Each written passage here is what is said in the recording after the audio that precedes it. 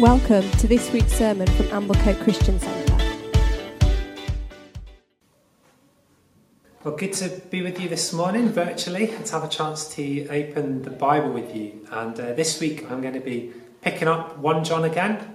This week and next week we'll finish the book off. So today we'll do the rest of chapter 4 and a bit of chapter 5, and next week we'll do the end of the book.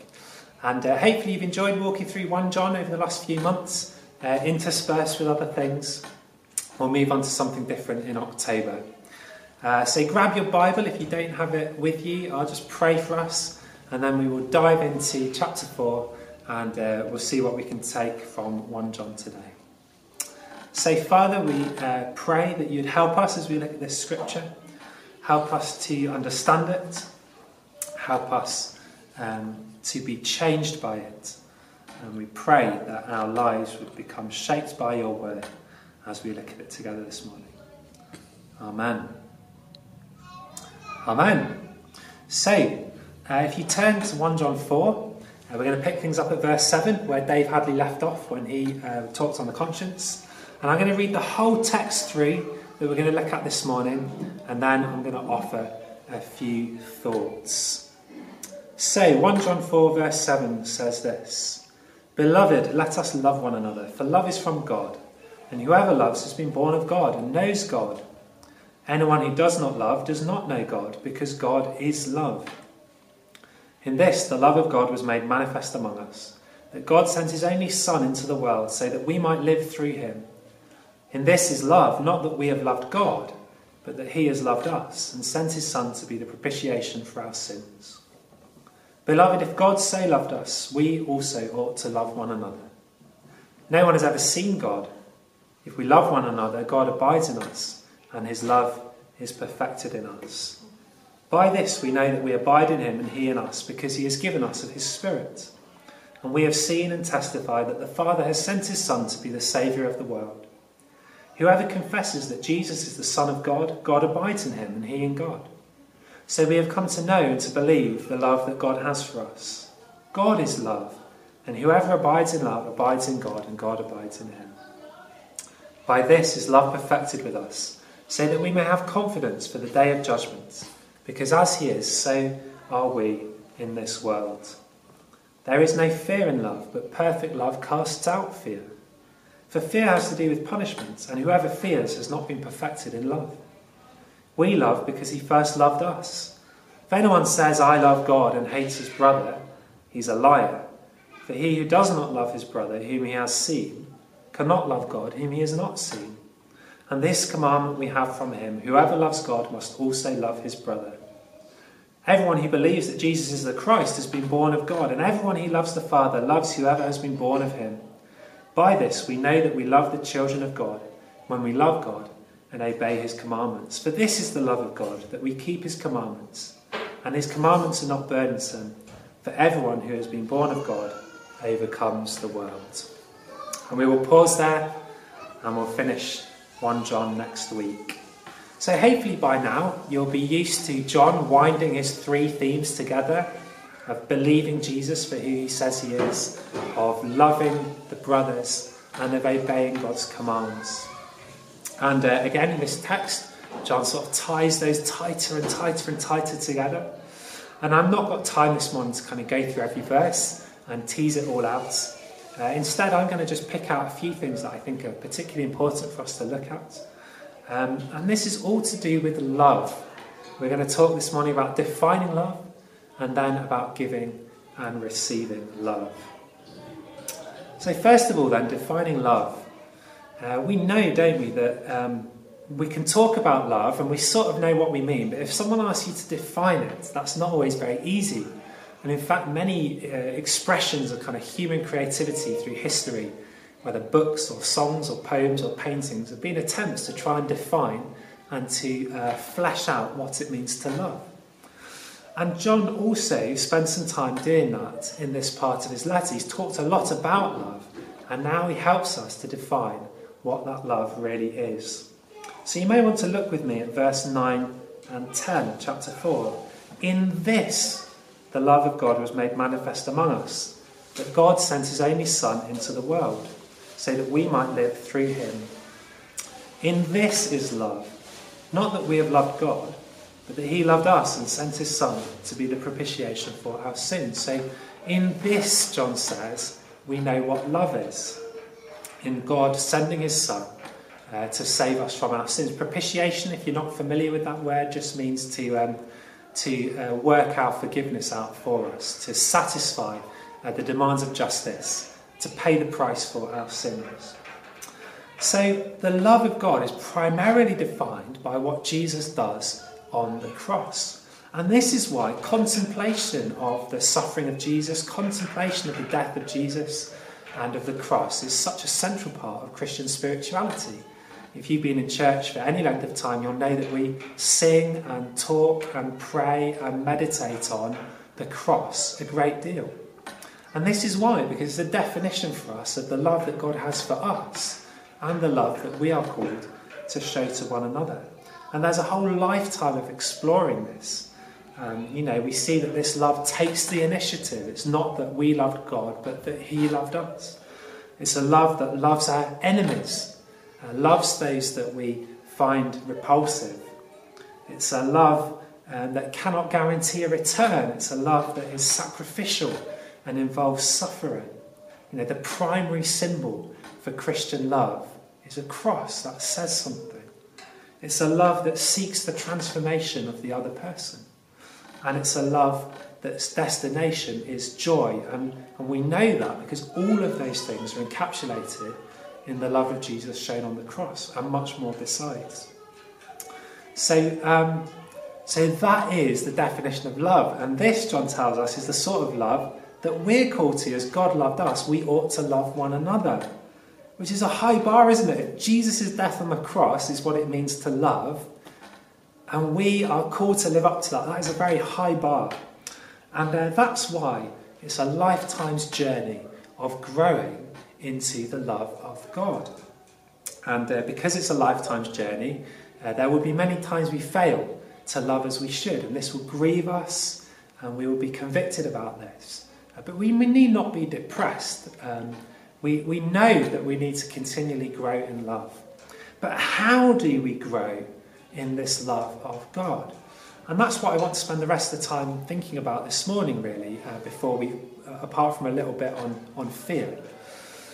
Because there's a close connection between being able to give love and of having received it. In fact, I think it is impossible to give love that we haven't received. If we are to give love like the love of Jesus as John defines it, then first we need to receive that love. And I think this is a spiritual but also a psychological truth. The psychotherapists, like any academic field, would disagree on many things, but one thing that they're pretty much united on is that the kind of love we receive in our early years from our family and on throughout life, the kind of love we receive is the most formative thing on how able we are to love others. We can only give really from what we receive. And so this is a very important thing for us to spend a bit of time thinking about. That if I'm called to love like Jesus, I'm going to need to receive more and more and more of God's love. So to do this, to receive more of God's love, is not necessarily a very straightforward thing. And we're going to look a little bit, I'm going to talk a little bit about ways that we might want to explore kind of facing this sort of how do I receive more of God's love. But before we do so, I just want to touch on another issue that John raises, which is that relationship between love and fear. So if you skip forward with me to verse 18 and 19, John says this. He says, we'll start at verse 17 actually. He says, "By this is love perfected with us, so that we may have confidence for the day of judgment, because as he is, so also are we in this world. There is no fear in love, but perfect love casts out fear, for fear has to do with punishment. And whoever fears has not been perfected in love." So perfect love casts out fear.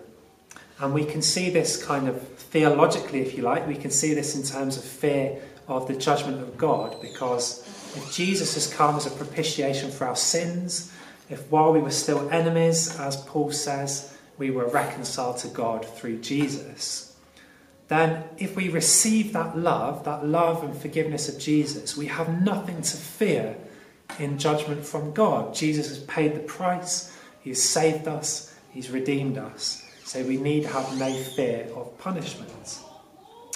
That principle, which we see kind of in its most important sense in terms of the judgment of God for sin, is true of all other fear as well. Perfect love casts out fear. For fear is to do with punishment, or with, another way to understand this, fear is to do with suffering, something that we may suffer. So our anxieties are all different, aren't they? You may struggle with anxiety. Your anxiety may be an anxiety about losing your job. And you have a worry because you fear a consequence of that. Maybe you fear you'll lose your house, or you fear you won't be able to pay the bills. Or your anxiety is maybe about what people think about you. And again, that's attached to a fear. That's a fear of the way that people will treat us, or the way they might speak about us, or the way they will relate to us. So all our anxieties are connected to fear. And as John writes here, the ultimate answer to our fear, the ultimate answer to our anxiety, is to receive more love. Perfect love casts out fear. And Tim spoke a bit about worry last week, so you may want to kind of bear all of the things that he said in mind here. But if the ultimate answer to our fear is to receive more of God's love, and the ultimate way that we're able to give love is to receive more of God's love, it's really very important that we're able to receive God's love, isn't it? And, we often think that our biggest struggle is to give love. But as the more years go by, and the more people I spend time with, I wonder if the biggest struggle we have is to receive love rather than to give it. If you struggle with anxiety, you'll know that me saying, the answer is perfect love, the answer is to receive love, is not that simple. Because we don't always know how to receive love, or where the love is on offer for us to receive. So, just as we finish this morning, I want to offer a few thoughts on that. But before I do so, I know that in as many ways I've kind of opened a can of worms here without enough time to really serve you well in talking about it. In some ways, I've kind of opened things up and now I'm going to abandon you. So, aware of that, I just want to make a few invitations. First of all, if this issue of receiving love, giving love, and receiving love and fear touches you personally, if you felt emotional or felt the Holy Spirit at all, any of the things I've said, then I'd love to just talk to you about that if you want to. My email address is timmurray@amblecoatechristiancentre.org.uk, and if you want to get in touch, we can find a time to speak, and I'd love to do that. Also, in the new year, our church family teaching, I'm going to deliver some church family teaching on how we really change, which will touch a lot more on these areas of giving and receiving love, and on some of the stuff that I've touched on today. So do look out for that, and maybe engage with that if this is something that's important for you. And finally, even later in the new year, if COVID allows, then we would like to run our course on emotionally healthy spirituality that we would have run this year, but for lockdown. We'd like to do that next year, and that again touches on a lot of these issues. So if you want to be kept in the loop with that, then get in touch with me again, and I'll make sure you're sort of first on the invite list to book your table when we're able to put that course on.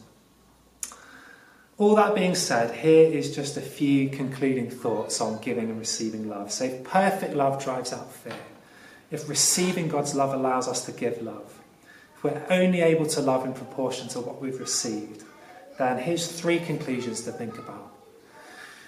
First of all, there's nothing more important in our relationships with one another than to build virtuous circles of love. That in loving you, I enable you to better love me, and in loving me, you enable me to better love you. So let's do that, shall we? The second thing to say is because all the human love we receive is broken, the only source of ultimate perfect love is God himself. And this is also our hope, that even if we have not been loved well in life, that there is one who can love us perfectly well, and his love is available to us. And we may want to explore how we grow in our Christian spirituality in receiving the love of God, being more available to receive God's love in the time that we have with him. And this is something that doesn't always happen automatically.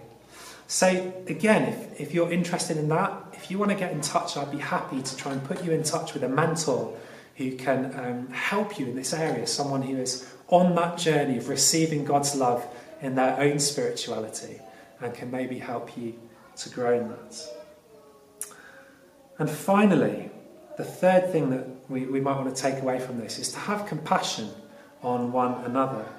You know, when somebody seems unloving or seems repulsive even, if they sort of repel us away from them, or we may be tempted to judge them for their lack of love for others, then so much of the time, if this is true, if we can only give out of what we've received, then so much of the time these are the wounds of a lack of love.